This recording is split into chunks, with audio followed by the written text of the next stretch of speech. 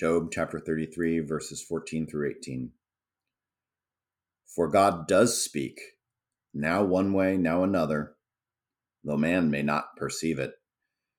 In a dream, in a vision of the night, when deep sleep falls on men as they slumber in their beds, he may speak in their ears and terrify them with warnings, to turn man from wrongdoing and keep him from pride, to preserve his soul from the pit, his life from perishing by the sword. I'm pretty fascinated by this idea. God, he may speak in their hearts and terrify them with warnings. It's like, wait, really? Could God give someone a dream that terrifies them? That doesn't seem like God. But here's why I'm fascinated by this. What I have learned in adulthood about spirituality or about faith with God is that there is a spiritual realm, and that spiritual realm includes the kingdom of darkness. And sometimes God allows, through dreams and visions or experiences, sometimes God pulls back that filter just a little bit and lets us see through the veil, through the filter, into what's going on in the kingdom of darkness. I've had a couple experiences like this, never really before moving to Stanwich Church, when God showed me behind the filters a couple of times, especially early on. But I've seen it, and it's what it says here in Job. It's terrifying when you get to see, when God, through his sovereign hand, allows you to see past the filters. It is terrifying. Now, why would he do that then? Why would he allow someone to look there and see that? Well, look what it says here: to terrify them with warnings, to turn man from wrongdoing and keep him from pride, to preserve his soul from the pit, his life from perishing by the sword. It's done in love to the person who's following Christ. If you have a vision or a dream where you see demons or the spiritual realm, the kingdom of darkness, and you wake up and you say, oh my goodness, that was terrifying. Okay, God allowed that for some reason. Why did God allow that?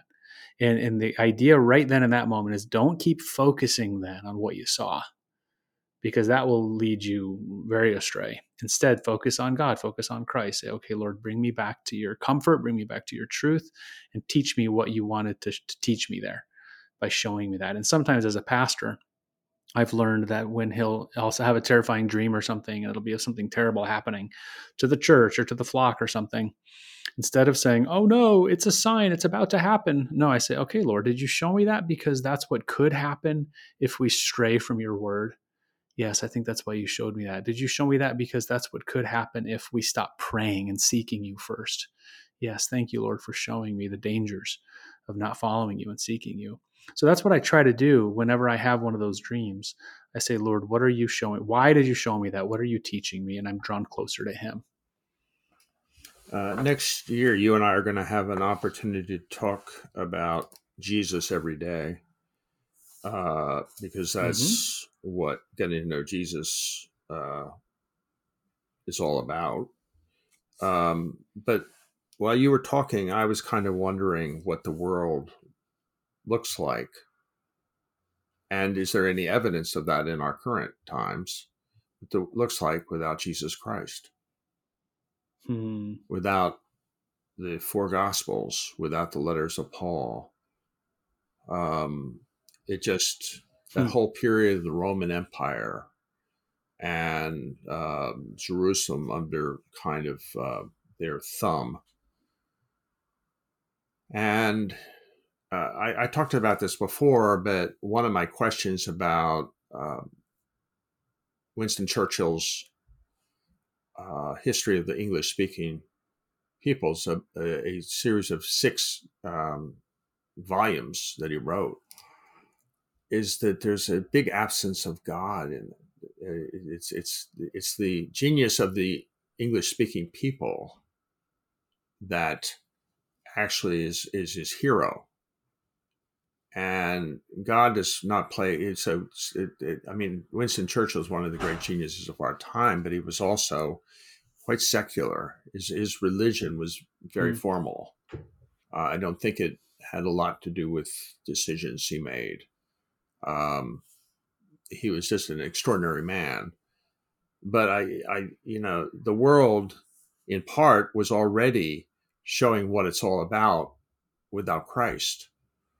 in the Soviet Union, in Nazi Germany, in other places. It's frightening, actually. Which is very true, Eric. It is when he lets us see behind that veil. But it leads us to a place of hope, actually, because there will be a day when all is revealed. All is revealed. That's what apocalypse means. It means peeling back the light, peeling back the veil. Revelation, when we'll be able to see it all in context, and we will see all that evil in its full extent. But more than that, we will see the victory of God in Christ, bringing all of history to a culmination point that surrounds his throne with praise and with worship. So those little glimpses we get now into both the heavenly and the kingdom of darkness realms, they're just little glimpses into what we know. We know how the story ends, and someday we will see it all revealed. Yeah, I would just add on top of that is the whole aspect of story and one's life. Very recently, during COVID, I came up, this came from Oswald Chambers, but I thought it was God's urgent purpose. And then it doesn't end with that, it ends for you. I think that hope is, in a way, becoming part of the story. Hope comes through the story.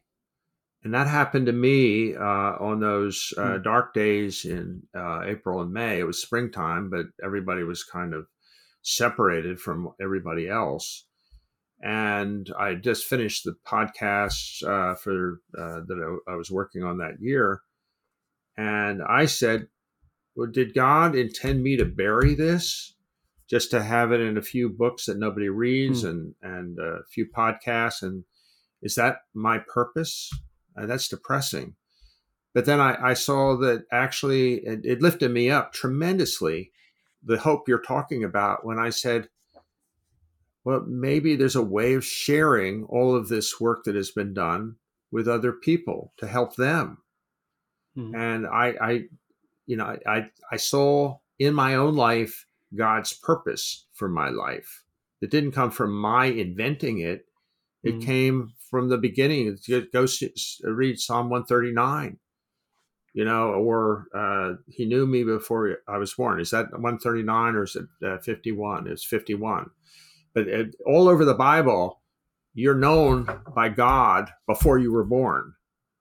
And attached to your name is an urgent purpose. And you can abandon it. You have the freedom to step away from it. But I fell into it. And it changed my whole understanding of hope.